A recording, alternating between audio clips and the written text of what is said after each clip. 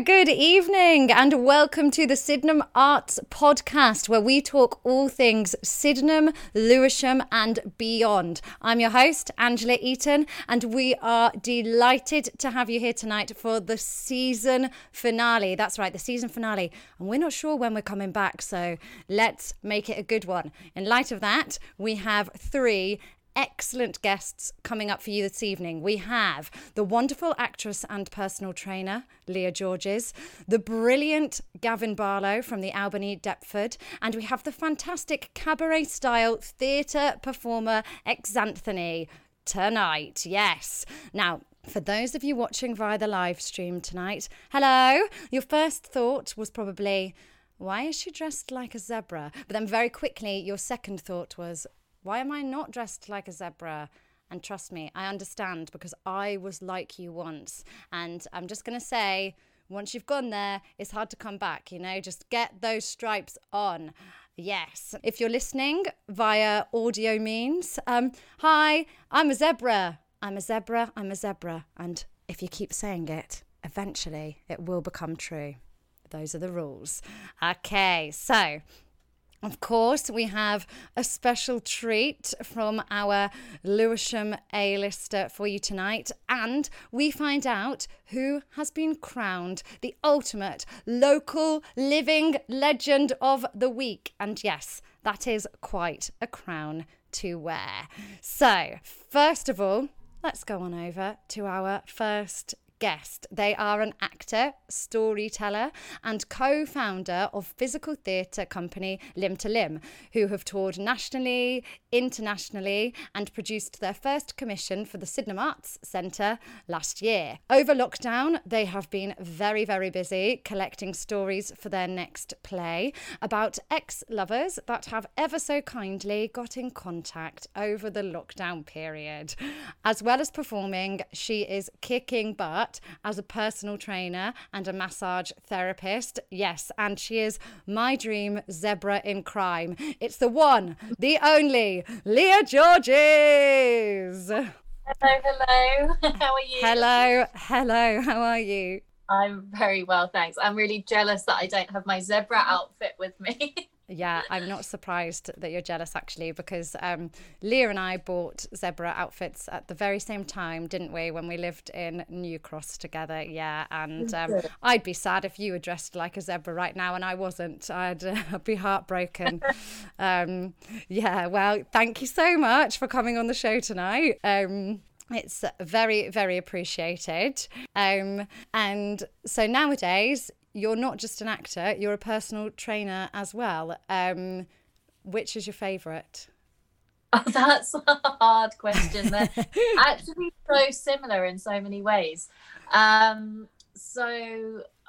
Which is my favourite? I don't know if I can really choose. Can I? Probably acting, being an actress and making theatre. Okay. I think it is. But I do absolutely love PTing people as well, and I think I'm just really lucky to be able to do two things that are my work, that I adore both of them, and I think I'm in a very privileged position to be able to say that and do that.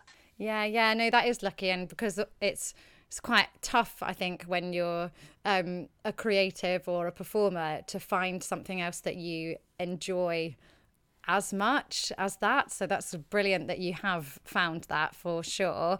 You had to take a year out as well to train to be a personal trainer. What was the moment that made you think, okay, I can take a year out? Because, when you're running a theatre company and you're auditioning and you're in that headspace, I feel like it can be quite a big deal to try and take time out to do something different. How did you make that decision? It was actually I think a change in my mindset with acting and with Limb to Limb, with the theatre company, with making theatre, because when I first started Limb to Limb, it was with the co-founder, Oliver Theobald, and we would grab every single opportunity we could to get on stage and do something, even if it wasn't that, even if it was really tough to do, even if it wasn't sort of the best gig, even if it meant that it maybe cost us money at times, we would just constantly doing stuff, which was brilliant to begin with. But then as Limb to Limb matured and developed, just started to get a lot more picky with the things that I personally chose I wanted to be part of and make Limb to Limb part of. I didn't just make theatre for the sake of it. I think we very much went down the route of what is it we want to do, what projects are marrying with us at the same time. And then it just was quite liberating to be really more picky with our projects, which then meant that it wasn't a constant kind of treading for water, trying to be creative all the time. You could actually take a step back and evaluate. And that meant that taking a bit more time to then go and study and become a personal trainer wasn't such a big deal, because it was something I chose to do. And it has actually aided my theatre in some ways as well. And so it was actually kind of an easy decision. And to be honest, you never really stop, do you? There's always stuff going on creatively. So even though I may have taken a year out physically, I think your mind carries on. But having that distance, I think possibly made me more creative, hopefully. I don't know. Oh, yeah, because actually thinking about it, you produced and devised Under the Horse for Sydenham, didn't you, while you were training? Is that right? While you were still doing... I just qualified as a PT when I took on that commission, and we were actually doing rehearsals for Eggshells, one of our other shows at the Brighton Fringe, while I was training, and I was writing funding applications at the same time. So although it was kind of on the back burner, there were still things going on. So yeah, it was kind of a year off, kind of. And you said that it has kind of influenced your work, or at least aided your performing work. In what way has it crossed over? Oh, there's so many crossovers. Limb to Limb is a very physical theatre company. And I think that's such a broad term, because all theatre is physical, isn't it, in some way or another, unless it's a radio play, I guess. But I think I already had a really big understanding of movement within theatre, whether that was choreography or actors' relationship to audience or actors' relationships, and had a massive influence on companies like DV8 and Frantic Assembly. And for you to be able to perform the type of physical theatre that Limb to Limb came under the umbrella of, you had to have a certain amount of fitness and strength and mobility. And so it just seemed like a really natural progression to want to understand my body better from an anatomical point of view, to see how that could then feed into the theatre in a different way, or maybe just come from a slightly different perspective than I had before. Before I just throw myself at movement, at dance, at this, at the other. But now I've got a slightly more scientific view of perhaps how things work and go together. So yeah, it married quite, or does. Yeah, and like how to look after your body, I guess, as well. Okay, so over lockdown, you've had some surprise contacts at some points over this period, which have inspired you to create a show about those contacts. Could you tell us a little bit more about these contacts and what they wanted to get in touch with you about? So within the first week of lockdown, I had first 5, then 6 ex-boyfriends, lovers, others, flings, another umbrella that they could be put under, get in contact, just be like, how are you? What's going on? And sort of all sorts of different types of contact, people that I thought I'd never hear from again. And I put a post up on Instagram because it kind of amused me. And then I'd read an article, and I'm not sure which newspaper it was in. I think it was The Guardian, I'm not sure, about how this was happening a lot of kind of unresolved business. People were getting in contact with people. But this post I put on Instagram got picked up by Sean Hollands, who runs Fable Workshops and is a Frantic associate and works with the National Youth Theatre. And he was like, oh, you can't write this. And I was like, no, you can't, sort of laughing. He was like, do you have a meeting? So we ended up having, I was like, ended up having a Zoom meeting. He was like, let's just make a great play. So he then put me in contact with an amazing writer, Natalia, and we've been having Zoom meetings throughout lockdown. We've actually got another meeting next week, and I've basically made a massive timeline of these gentlemen who have been in contact, and she is slowly plotting it out into some sort of play, which we also have ideas it might be set in a gym. So there's a little bit of a marry. Cool. But yeah, so from this contact, we've started to plot a play, which is actually pretty hilarious, I think, because it's of where it comes from. But then also hopefully other people will find it funny as well. I don't know. We'll see. I think 6 is a lot though, isn't it? 6 in 1 week. Yeah, well, it was fun. And then when I put the Instagram post up, another one popped up. He was like, me too. And I was like, oh, yeah. Sorry. Maybe he thought, oh, I want to be... I want to be in a show about this. Do any of them know that there's a show being made? One of them knows there's a show being made. Doesn't know that he's part of it yet. He thought it was a great idea. We ended up having a conversation. And then he was asking me what I'd been up to, and I told him, sort of omitting the details, that actually you are one of these people. So that was quite a funny conversation. I will let him know, and I think by the time it gets to performance, it will be very far removed from the original stories, I hope. Well, what, and I don't know if you can say, were they getting in contact with you about very similar things, or were there very different requests, or how serious were people?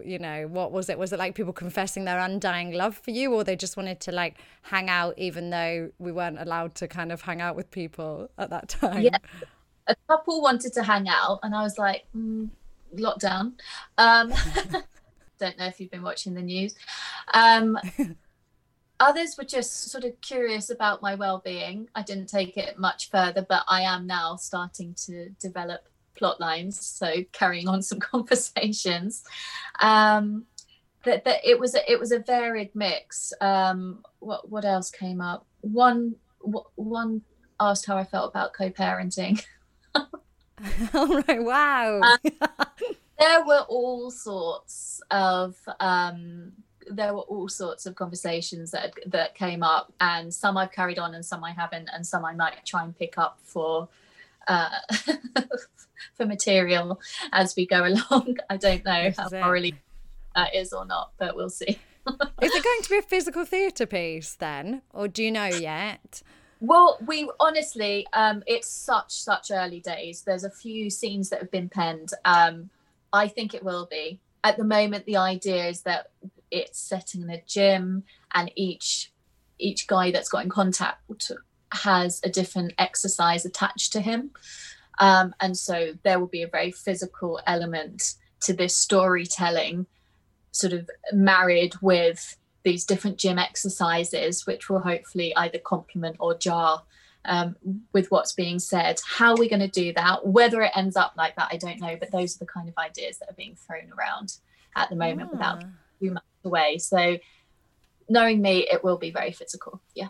Yeah, cool. And okay, so it's the point of the show where we hear from a couple of our younger listeners who have this sort of thing all ahead of them. Jazz and Holly, who are 6 and 8 years old, and they have written in, they wanted to ask some grown-ups some questions, and they'd like to know, what's your favourite part of your house?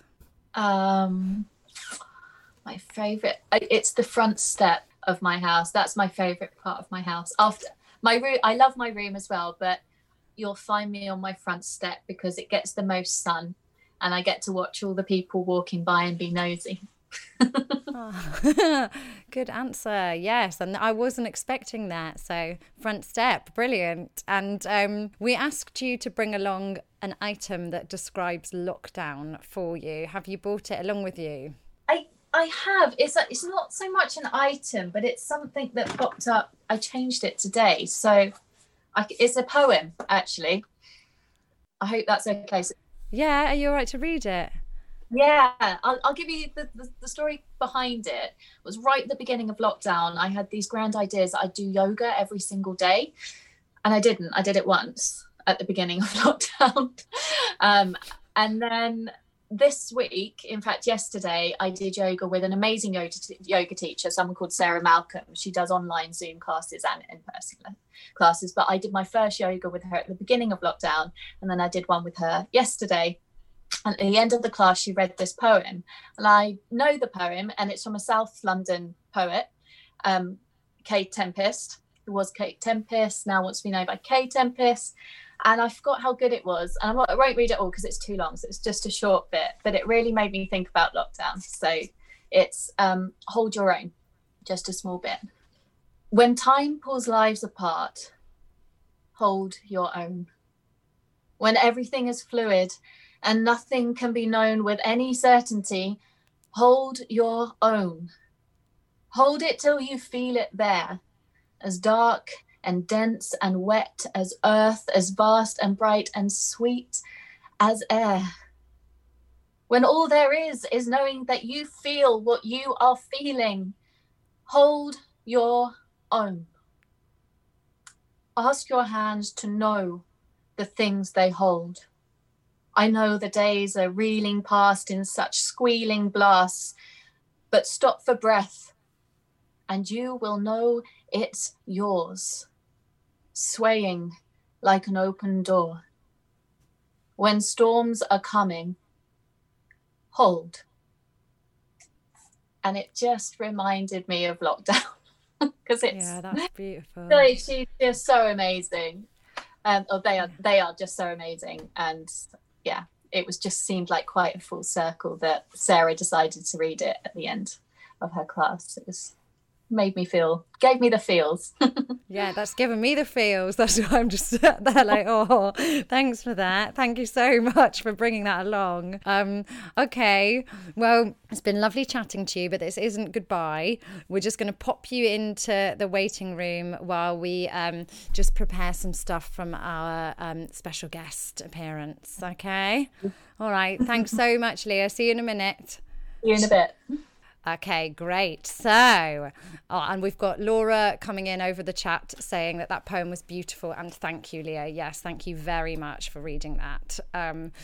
Okay, so for our next segment, unbelievably, again, a very generous Hollywood A-list legend has given up some of his time for the Sydenham Arts Centre. Yeah, there are rumours that he used to live in Sydenham and Forest Hill. Yeah, he's a double local.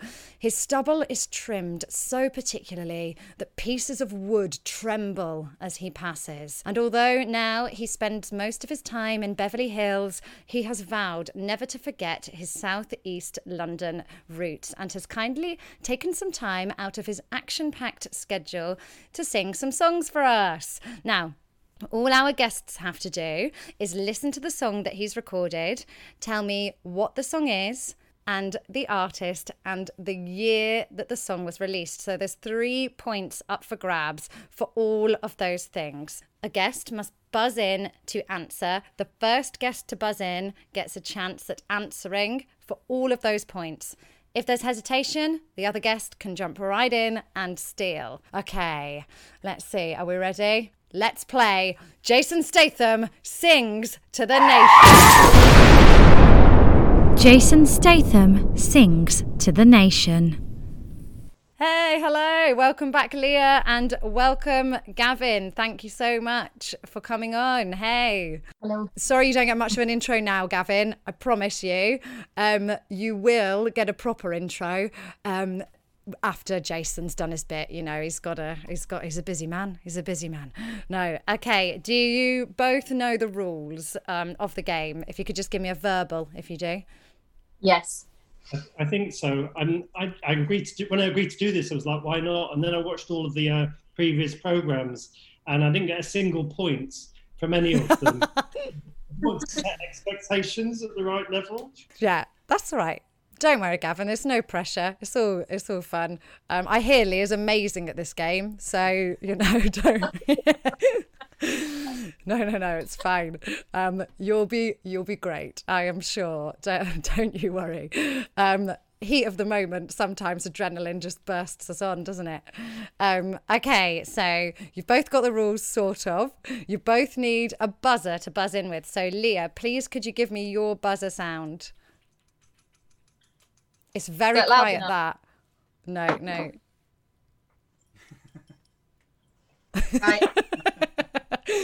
Right. She's great. So she was just hitting things in her room for anyone listening, but now she's going to make a bar sound with her mouth. Love it. Perfect. Gavin, what's your nominated buzzer sound, please? Go for classic, buzz. Oh, a classic buzz. So we've got a bar and a buzz. Okay, fantastic. So remember, you've got 3 points up for grabs. You can buzz in even if you just know one of those things. And then there's a room to steal if the other person isn't sure what they're saying. Okay, so have we got our first song ready? Fantastic. First song, let's go. The club isn't the best place to find a lover, so the bar is where I go. Me and my friends at table doing shots, drinking fast, and then we talk slow. Come over, start up a conversation with just me, and trust me, I'll give it a chance. Stop, take my hand, put Van the Man on the jukebox, and then we start to dance. Buzz. Oh, okay. Hello. Kept us in suspense there. Yes, Gavin. Thought I'd just go for it. I'm going to guess Ed Sheeran. Yes, it is Ed Sheeran. Okay. Any other points you want to go for? We've got the... Is it Shape of You? No. Shape of You? Shape of You. No? Yeah, it's Shape of You. Yes. Gavin was he was absolute hustler at the beginning of this game, wasn't he? Unbelievable. In the year 2017? Are you joking? Yes, it is. We've got an Ed Sheeran fan here tonight. Okay. All right, but don't worry, Leah. He got a hat trick. I mean, he made us believe it wasn't possible, but there's another song. Okay, so it's all to play for. It's still all to play for. Okay, song 2. All right, here we go. At first I was afraid, I was petrified, kept thinking I could never live without you by my side. I spent so many nights thinking how you did me wrong, and I grew strong, and I learned how to get along. I mean, I'm terrified of that one. That was terrifying. Leah, that was your buzzer sound that came in. I Will Survive. Yes.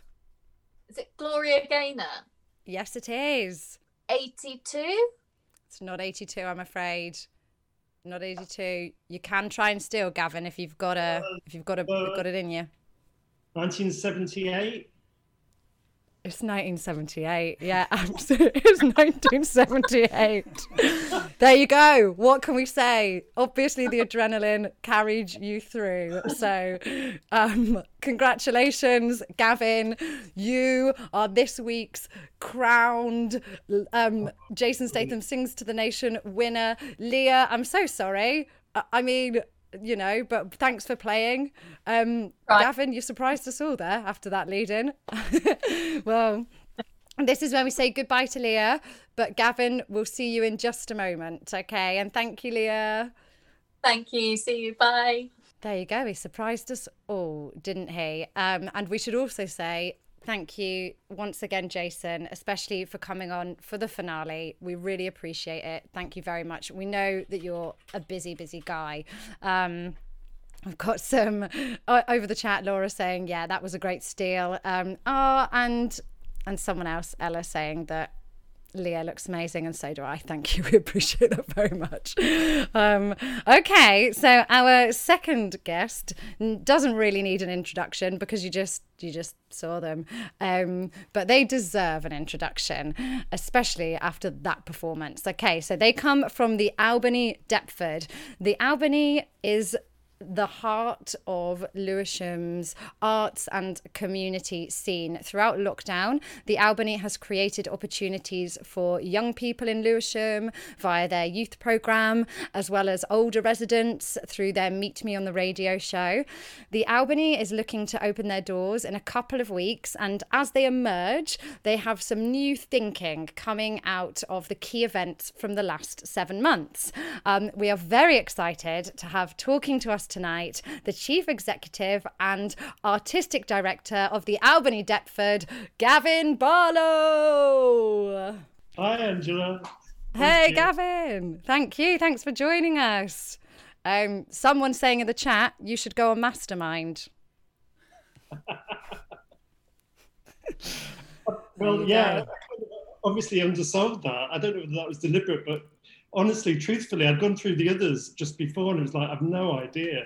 So yeah, maybe you're right, that kind of adrenaline in the moment, and you kind of comes out of your memory banks somewhere. So yeah. Your brain's like there for you, just like, okay, we can do this. So before we go into some more detailed questions, I am going to ask you, how often do people accidentally write or call you Gary Barlow? It surprisingly happens a lot on emails, particularly, where people just say, "Oh, dear Gary," or "Hi, Gary." Yeah, it's just obviously for some reason a connection in people's brain. So yeah, I used to say he was my cousin, but yeah, I've stopped trying to play that one. Oh yeah, because then people presumably they start asking you more questions, like, "Oh yeah, how did you feel when they broke up for the first time? Did you cry as well?" No, that was just me. Okay. Anyway, well, thank you. Yeah, I'm not surprised that happens a little bit. So you've been artistic director of the Albany for 17 years now, that's amazing, really. That's such a phenomenal time period. What's inspired you to stay in that role for that length of time? Yeah, it is. It does. It seems kind of amazing. I think I'd have been shocked at the time if I thought that. I mean, because I came, well, you should say 17 years ago, and the Albany had this amazing history and kind of had a previous heyday in the 80s. But then kind of 17 years ago, I suppose it had really fallen on hard times, and it, for instance, didn't have any Arts Council funding. It didn't have a programme, actually. It had just become a kind of community centre without much funding. So it was a kind of challenge to kind of, I think we were about £250,000 in debt as well. So it was just a challenge to try and find out what it should be again, and try and kind of rediscover it and turn it around and make it work.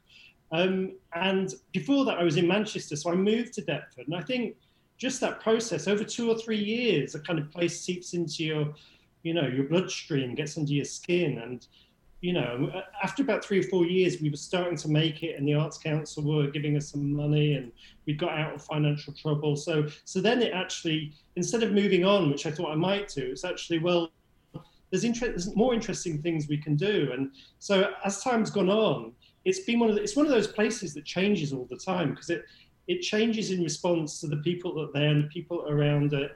And so my job has never been the same, and the place hasn't really been the same. It's just kept changing. So, there's no chance to get bored, and it's kind of got under my skin, really. And so I still live in Deptford as well. So yeah, 17 years, it's a long time now. Yeah, it's amazing. It's amazing. And like you're saying that it's a place that keeps changing. And that's still today, isn't it? That's still something that's currently happening for you at the Albany. And you've got a couple of things going on. So you've got your Artists of Change commissions coming up, which is reimagining what 21st century arts venues should look like. Could you tell us a bit more about who Artists of Change are, what these commissions are? Yeah, I mean, it's an idea we came up with a little while back, but it feels like a perfect way to kind of reopen after lockdown. I mean, I think, it's tempting just to go back to normal, but actually so many things have changed and we've all learned so many things. And so it just feels like we should open by asking questions, really, and trying to do something different rather than just getting back to exactly the old. So, and the other thing is, we work with artists as performers and workshop leaders and, and associate artists, and we support artists. But actually, artists never get the chance to kind of work for a long period properly in an organisation. So we thought we'd set these Artists of Change, which is just an open call to any artist who has a connection in South East London. And so there'll be 2 jobs over the next year where they'll work with us for 6 months. And the idea is to start by being part of the organisation, asking questions rather than, they can come with their own approach, but the idea is that they will be talking and working with local people and audiences and community members. And out of that, they can start to decide together what they want to produce. So it may be that they produce a piece of work, but it may be that they do a festival, or they do a series of gigs or film screenings, exhibitions, or it could be all of those things. And so we've kept it really, really open. And I think that's what's scary about it, but that's also what's really exciting. And so genuinely, when arts organisations do things with local communities, so often they're going out and saying, well, we've got this, are you interested? So, and really we just wanted to turn that on its head and go, well, we've got a venue, we've got some resources, we've got artists, so what ideas have you got and what can we make of that, really? We've been doing these events for a couple of years called Pizza and Pitches, where local people, some of them artists, some of them not artists, just pitch in ideas, and then they pitch them at this event. Local people come and they vote for the winner. So the local people choose, the audience chooses the winner, and then the winner gets £1,000, and we agree to work with them to produce whatever ideas they come up with. And we've done 3 of them now. But out of that, there's been so much creativity and so many brilliant ideas. You kind of think, well, actually, we can, this is what the programme should be. We can create it out of local people's ideas and their passions and what they want to see and what they want to do. And that just seems like the way that we should be doing it. So we're giving it a go. Yeah, that's great. So like they're going to the community, seeing what the community want, and then because arts should enhance the community at the end of the day, and rather than kind of being prescriptive with what people think should enhance things, it's like them being able to say, actually, this is what I want. No, that's amazing. And you've also responded very openly and creatively to the Black Lives Matter movement, and you've released a constructive statement of action as well, which ties in with the kind of rethinking. What sort of action can people hope to see from the Albany going forward in response to BLM? Yeah, I think, a lot of venues have made statements about what they're going to do and how to change, and I think all of the arts needs to change.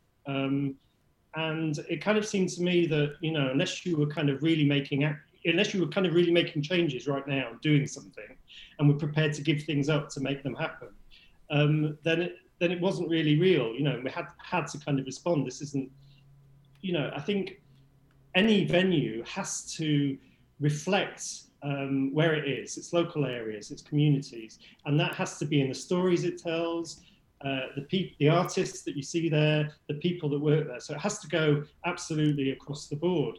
And it's interesting because the Arts Council do this kind of survey of diversity and of kind of major organisations in the country.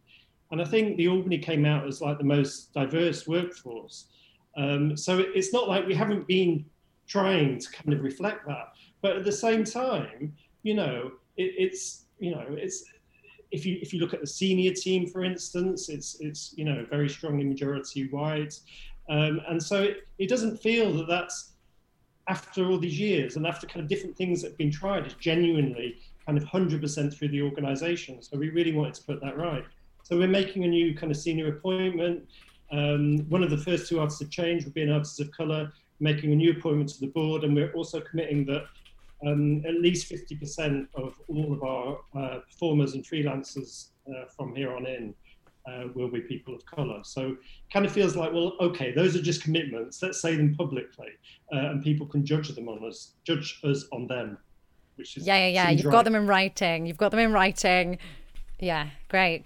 Okay, and over lockdown, the Albany mostly produced work for people aged 18 to 15, 8 to 15, or for people over 60. Why did you think it was particularly important to focus on those age groups? So we do lots of young people's programs, and we also, as you say, do Meet Me at the Albany for over 60s. So in terms of shows, we work with local company Teatro Vivo and kind of put online shows and did things online. But we actually thought those two groups of people we worked with are kind of two groups that probably will need a lot of support in this time. I think it's really difficult for young people, and obviously a lot of older people are in a situation where they've got to shield and they're potentially vulnerable to the virus. So we thought, well, let's, those are two successful projects we do. How do we take them outside the building when we haven't got a building anymore, or we can't use the building? So really with young people, we kind of thought, we'll let them lead. We'll talk to them about what they want. So we just kept a conversation, but out of that has come a new podcast series, setting up a new record company, kind of all of these online commissions that were led by young people, which is fantastic. And with older people, we did some stuff online, but of course, a lot of older people don't necessarily have good internet access and so forth. So that's why we started Meet Me on the Radio. We thought, well, a radio is something, you can do it online, it is online, but also it's on an FM radio station, on Resonance FM. So that was, two older people, now the presenters. It's going really well every week, and it's really fantastic. And it's kind of just learning new skills of producing radio shows rather than producing events, but it's really taken off and worked well. So, as well as that, we've just done a choir through phone systems and delivered hundreds of creative activity boxes. And it's just, I think it's just a question of what can you do, and, how can you be helpful? How can you support people? And it's like, if you think the arts are important, you have to find a way for it, creativity to work, and for that to kind of support people. I think it's interesting during this time. I think people have discovered their local area and also discovered their own creativity to some extent. So it feels like, coming out of it, somewhere like the Albany has a real role, I think, in actually bringing people back together and actually kind of supporting people through this recovery stage into the next stage. That sounds definitely. Very. I know it's all like, I know the actual situation is so difficult for lots of people, but ultimately it's like, what can you do to be useful, I think, and that has to be the kind of watchword for it. Yeah, no, definitely. And I think particularly with the Meet Me on the Radio, that's really interesting, actually, and important that, yeah, you're right. Absolutely. Not everybody has access to decent internet. That is a fact. So I know so are the two presenters, are they going into a studio, or how are they delivering the show? At the moment, we've all done it through phone systems. So it's remarkable, really. But they're natural presenters, and so like creating these relationships and doing interviews and the banter, and it's it's seriously impressive. And it started off as a show for older people, but I think the listenership is now much wider than that. I think it's a really nice mix of kind of really interesting stories, interesting artists coming on, and some just real humour and kind of stories of life and kind of experiences through this. So. Yeah, I think it's been a real success for us.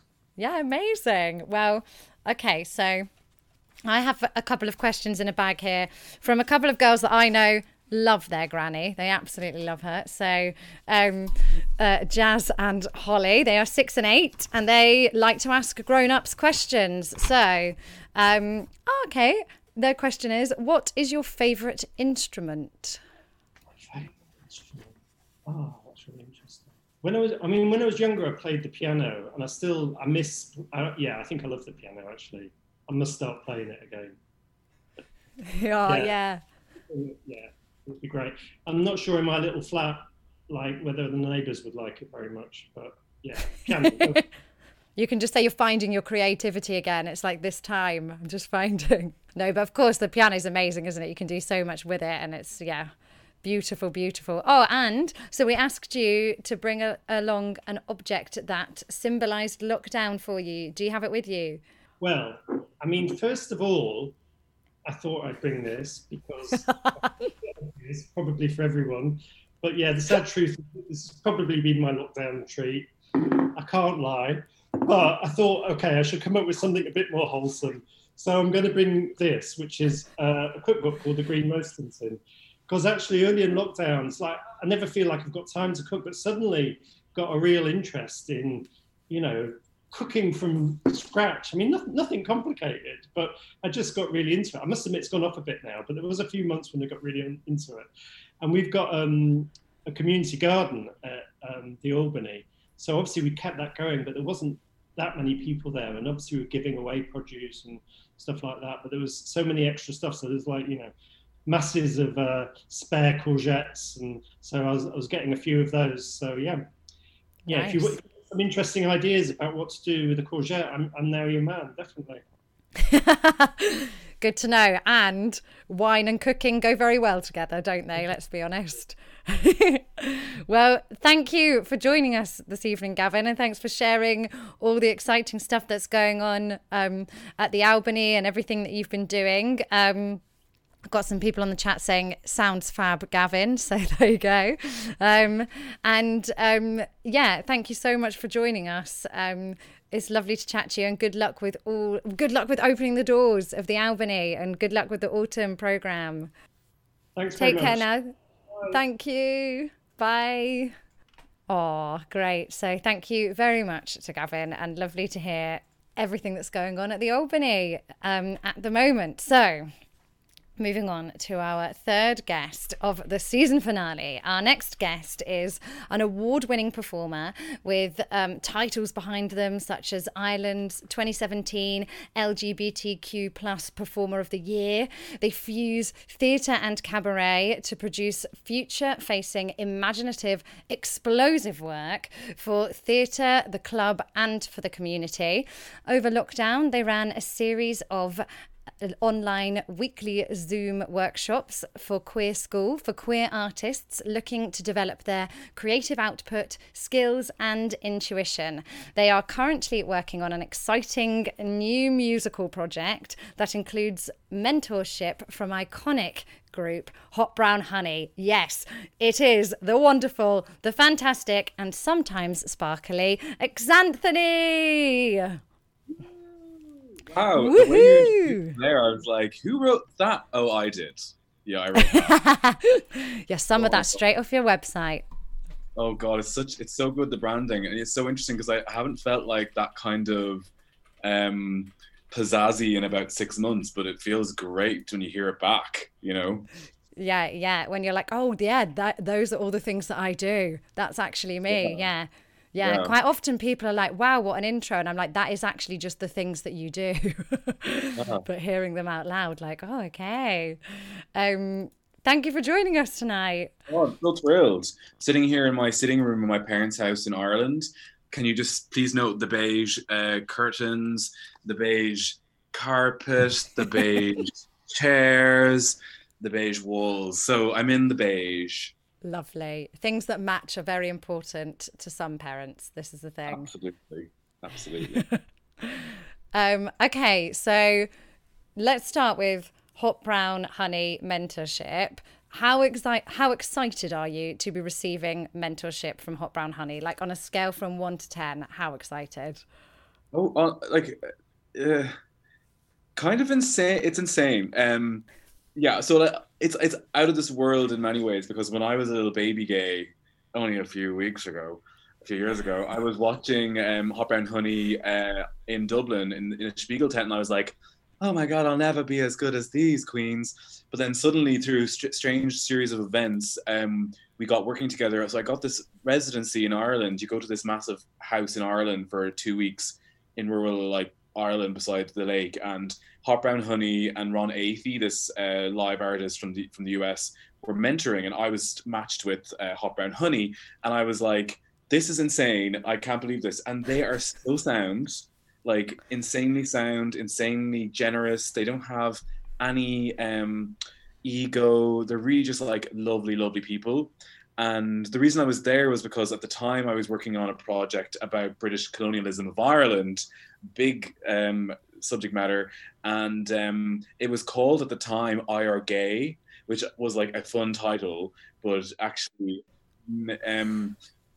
in reconsideration, like my boyfriend is from Belfast. He was like, you can't call it that. It's not really your story. So as stories have gone on, it's developed, but we worked there together and it was just really, really amazing. So they've agreed to be a part of this project that we're working on. And yeah, it's amazing. Amazing. Yeah. And so it's always nice when you hear that they're lovely people as well. You're like, oh, yay, that's what I want to hear. Yeah, really sound. I had to like ask them to do something for me last week for an application for funding, and they did it in like 20 minutes and the deadline was in an hour, and they were like, there you go, no problem, we understand. It's like, they're really nice people. Yeah, they're experienced as well, clearly, because funding is not a fun thing to apply for, is it? Sometimes you need things to happen quickly. Yeah, the word fun in funding is a misleading statement. Yeah, it's a lie. It's a lie. So this is your next project that they are working with you on, and it's a new musical about Oliver Cromwell. So do you know as of yet what character's going to be telling this story, or whose lens we're going to be looking through, anything like that? Yeah, so the whole idea for the show came from Brexit, came from like this sort of being an Irish person in the UK, always having to sort of face minor kind of like side swipes about Irish history and culture, and also the lack of history education about Ireland, and of course colonialism, capital C, is insane. And it's been in the works for like, I've been working on it since like I was in, that's what it was. I was in Edinburgh last year with a show about rural Ireland, like about a pop concert on my dad's farm. And the Brits didn't really get it. And I was like, oh shit, they don't get my story. I hate the Brits. Oh, that's a really funny line of thought. Let's investigate that. And then ended up working on Hot Brown Honey. And as it developed, it became much more focused about Oliver Cromwell, because Oliver Cromwell actually kind of, he's seen as a tolerant person. Like Tony Blair would have had a picture of him in his office, but in Ireland he's seen as a genocidal maniac. He killed like thousands of Catholics in a couple of towns and villages, created a kind of a two-state Catholic versus Protestant kind of scenario in Ireland that affects Ireland up until this day. So there's a kind of a education sort of idea here where we're trying to kind of bring education in, but also what if we bring education in, but like we tell loads of lies as well? So like, it's kind of a bit like half truths and like foaming at the mouth nationalism, and like, is Oliver telling the truth? Is he apologizing for what he did? So it's kind of exciting. So it's called Oliver Cromwell is Really Very Sorry. So it kind of, in a nutshell, it explores cancel culture, colonialism, and sort of like British history in Ireland. And it's set on a cruise ship, and it's got a disco soundtrack. It's like heightened like disco. Think about like American Psycho meets like Saturday Night Fever, but about Cromwell. Amazing, because I was going to ask you, how can you, because that could be a potentially very like gruesome story to be telling, and quite a brutal, traumatic one, and I was wondering how you were going to flip that into being something more kind of fabulous and it's because it's quite and apparently you have managed to do that already in your description. We've been working up, so I'm so lucky. I got the funding miraculously. I don't know how the British Arts Council decided to fund this a week before lockdown. And so for nearly, it feels like a year, but it's been 7 months, we've been like pausing it. But we're going back to work soon, and I've been working on my own slowly, and kind of very slowly, really. And for me, it always had to be disco. I don't know why, and I couldn't justify it, but there was something about the idea of like heightened entertainment that went so in the face of the traumatic content, and that's kind of disgusting. And also it says a lot about Oliver as a character, that he would be able to be suave, be really like charismatic, like Chesney, what's his name, Chesney Hawkes, is that his name?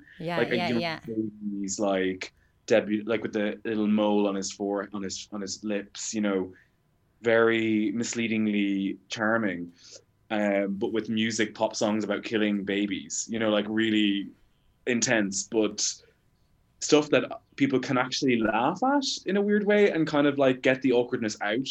And Yeah. For British and Irish people, like for an Irish person, they will want to see Oliver apologize or get retribution.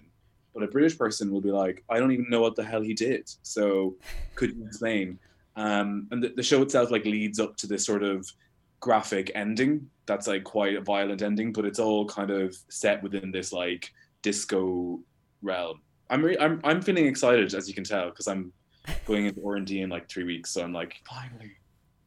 So yeah, it sounds amazing, to be fair, and I have to shamefully admit I did have to really Google what I was like. Okay, Oliver Cromwell, what happened there? Which is just totally highlights that point, doesn't it? Really, absolutely. Yeah. And yeah, it's kind of worth noting as well. Like, it's weird how the movement, Black Lives Matter, and all that kind of stuff was pushing, and this show was like, you know, you sometimes get a sense of like what's moving in society, and for me it was very much about an Irish question about being in the UK, but now it has become a bigger question about colonialism, and that's why Hot Brown Honey, their involvement is really key, because it wouldn't be much use if it was really just about the white story. You know, it's much more complex and larger than that. So we're definitely hitting on one part of history, but it should reflect on a bigger question, you know. Yeah, and because Hot Brown Honey say in there that they want their audience to come away with having a conversation. Like they put on this amazing show, and then one of the key things is to come away with the audience like talking about the things that just happened or the issues that were raised. Is that very important for you in your work as well? Yeah, in this project, yeah. It depends on which show. I think what's happening for me is I'm a little bit older now. You know, I'm like thinking a bit more carefully about the project I'm making, and I'm slowing down loads, lockdown or not. Like, I'm trying to make one thing at a time. And with this project, there was always a discussion like, do you want to do it in a Spiegel tent in Edinburgh where there's like loads of drunk people drinking champagne, watching you explain like how someone killed thousands of people? Or do you want to do it in like Soho where it's like kind of in the middle? Or do you want to do it in like somewhere even more serious, like the Barbican or whatever, blah, blah, blah. But for me, it can be all those things, but it does need to sort of like hit people on the head from both spectrums, you know, like from everyone. And I think the idea that this people involved in the show will have to be very cared for, because I expect to get death threats. I also, from both sides of the equation. And I also notice whenever I post things about Oliver Cromwell online, like bits of history, people unfollow like really quick. It's like this sort of like, it's really unsexy for some reason, but I don't mind. Yeah. It's, don't they say like if you're offending both ends, like the far left and the far right, you're probably doing something right? That's definitely. Apparently. I've heard that. That's kind of been like a thing of my work. I mean, I've actually worked with the Albany as well, so it was amazing to hear Gavin speak, and I love that place. It's amazing. But in the past, you know, I've done shows about like a gay man pretending to be straight to improve his commerciability, and that really annoyed a lot of queer people, because they were like, why would you do this? We've just got gay marriage in Ireland. Like, why would you do this? And I'm like, well, there are other extremes, you know, like equal marriage isn't like the be all and end all. Heteronormativity is really a toxic thing that we're buying into as a queer community, blah, blah, blah. So I like to say that I do kind of want to annoy both spectrums. You want to, and you shall. You shall. You know that I haven't spoken to anyone in a while. Oh, no, you're doing well. When I first was coming out of lockdown, I sort of was feeling, I just like, when I wasn't talking to people over Zoom, that was the first challenge. I was like, oh, in person, no, I don't need to pause as much. No, you're all good. But I did want to ask you, over lockdown, you ran Queer School. Can you tell us a bit more about what motivated you to run that project? Yeah, so Queer School was set up with Dublin Fringe in Dublin about a year ago, and it was like, I just felt that a lot of younger queer performers weren't being offered a lot of the resources that they needed to develop really mundane but really necessary things, like how to write a budget, how to apply for funding, how to set your website up so it's usable, blah, blah, blah, blah. And that's because queer people obviously come from a lot of disadvantaged backgrounds. So I was like, look, I ain't like a massive superstar in any sense, but I can still help these people in some way with what I have. And so I opened up the resources that I'd gotten. I just shared all my my funding applications that I've got money, I just opened up the doors and made it like accessible to anyone that asked. And then I was planning on doing it for before lockdown, and actually one of the people who attended, I cancelled it. One of the people who was going to attend was like, would you not do it online? And I just thought, like, you know, the first few weeks of lockdown was traumatic. Like, I was just like, I could barely function. And I said, right, okay, I will. And actually it became like this therapeutic thing for me and the group. Like, we just met up every Monday and we'd have a topic and I would lead on it. And then I would find people who might have more experience in departments like songwriting, and they'd come into the Zoom with us. And it became this like group, and it was really, it was lovely, but it's now over for the moment, because after all that work, it's like, you know, I'm all about like watching yourself as an artist and not getting burnt out and saying no. So some people think that artists are kind of like there to sort of be at the forefront all the time, firefighting. And I actually think that we're allowed to have the privilege to just say, no, actually, we're going to leave it to the Karens. And I'm actually going to go over here and just, I'm going to like play my PlayStation for 6 months. And that's okay. There might be privilege in that, but I think that we artists don't need to be proving a point right now. You know, we can just survive. That's my point. But Briscoe will be back, and I will be opening it up again, and it will be free, and it'll be for anyone who wants it. Do you feel like you've had have you had some quality PlayStation time then? Has that happened? Actually, the whole question about the object, I know I gave you a crappy answer yesterday about the watch, but actually it's my PlayStation. I bought a PlayStation. Okay. Yeah, like week 3 of lockdown, I was like, I'm buying a PlayStation, because I was watching like people playing the PlayStation as like an ASMR like therapy thing, and then I was like, why am I just gonna buy one? And I did, and like honestly, I said to my flatmate, I was like, I don't know why I didn't do this sooner. I have never been happier. Do you know what though? I bet there's a lot of people that can relate to that actually. They're like, wow, this is game consoles. There is a reason that people play these. Yeah. It's good, like escapism. And there's some amazing art. I would love to make a PlayStation game that's a show. That's in my head, but I don't know what that would be. Do you? Many things. Yeah, no. But I'm sure. Could it involve zebras, maybe? It could involve, like, I think a really good idea would be like, you know, non-playable characters, the ones that only speak like, hello, you must go over here. Like a show that's about a non-playable character that's waiting for the main character to come, but the main character gets killed, and the non-playable character is like, oh, I have to take over now. Anyway. Mike's nodding like, yes, he wants to play that game. He wants to play it. Good, man. Yeah. Okay, so we have our final question of this season from our lovely Jazz and Holly. Jazz and Holly, thank you so much for sending these all in. And I didn't plan for this to be the last question, but I'm really glad it is. If you could have a superpower, what would it be? Oh God, that's so complex, because like, is it like the superpower? Oh, I just want to cure AIDS. that's I think that's a good superpower. So intense and like very like first what's the word, like Miss Universe-y, but like that's all I would like to. That's the one thing. Yeah, that's always what I wish for when I do like wishes on candles. I'm like, I would like a cure for that. That would just solve a lot of problems for people. Isn't that strange?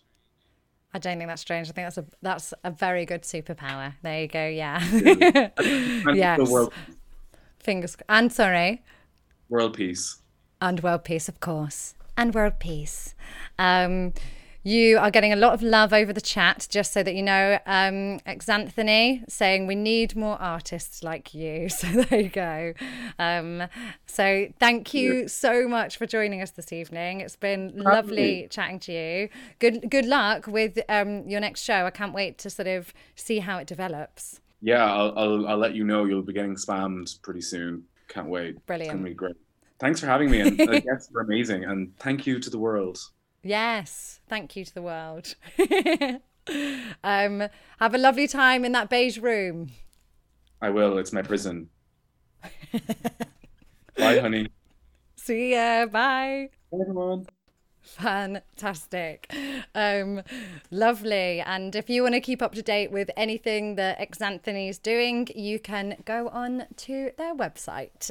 It's very fun. So it's time for the final feature of the show. It's the Living Legend season finale. Yeah, every week we have been saying thank you to somebody in the local community that has gone above and beyond over this period of time. And they've been nominated by you each week. And so we've had a range of people and organisations that have been nominated so far. And we just asked for, you could have done anything, you know, given someone a chocolate bar or been out there delivering fresh fruit and veg. So it's time to see who is this week's ultimate living legend. Living legend. What a legend. Aw, thanks. So this week's living legend actually came to us via Twitter, and this is from Sydenham Mural. They got in touch to nominate Kirkdale Bookshop for being one of the linchpins of the community, and specifically Roland from Kirkdale for his personality. I mean, that's a nice thing to get nominated for, isn't it? And his online efforts to spark joy over lockdown. So Kirkdale are running a storytime session every Saturday morning for kids aged 3+. And online, Roland has posted that on Tuesday, it is his 52nd birthday. And if you come into Kirkdale Bookshop on Tuesday, he will make you a cup of tea. That's right. Now that sounds like a legend to me. So thank you, Roland, and thank you all of the staff at Kirkdale Bookshop. People have seen you blowing horns outside and spreading joy. We appreciate that. You are clearly a bunch of local living legends. Thank you. Okay, well, thank you everybody for joining us. Thank you for being here for episode 4, season finale of the Sydenham Arts podcast. We hope to be back with you soon. We'll obviously let you know if or when that happens. But in the meantime, if you haven't already, please do subscribe to the Sydenham Arts YouTube channel. If you go to Sydenham Arts website, sydenhamarts.co.uk, they've got a What's On page and they've got loads of stuff going on at the moment out in the community, which is fantastic. You can follow us on Twitter, Facebook, Instagram. We're on all of those, which I should also say a big thank you to Laura, who does the socials for Sydenham, because she has been awesome posting about this. So thank you, Laura. Should say a big thank you to Mike, who's here on tech. He's been most excellent over this time. And thank you so much to James at Sydenham Arts and the board for the opportunity to have created this show. It's been amazing to meet such brilliant artists and pillars of the community that have been doing amazing stuff over this time. So thank you very much. Thank you once again. It's been an absolute pleasure. Stay stripy. At first I was afraid. I was petrified. Kept thinking I could never live without you by my side. I spent so many nights thinking how you did me wrong, and I grew strong, and I learned how to get along. And so you're back from outer space.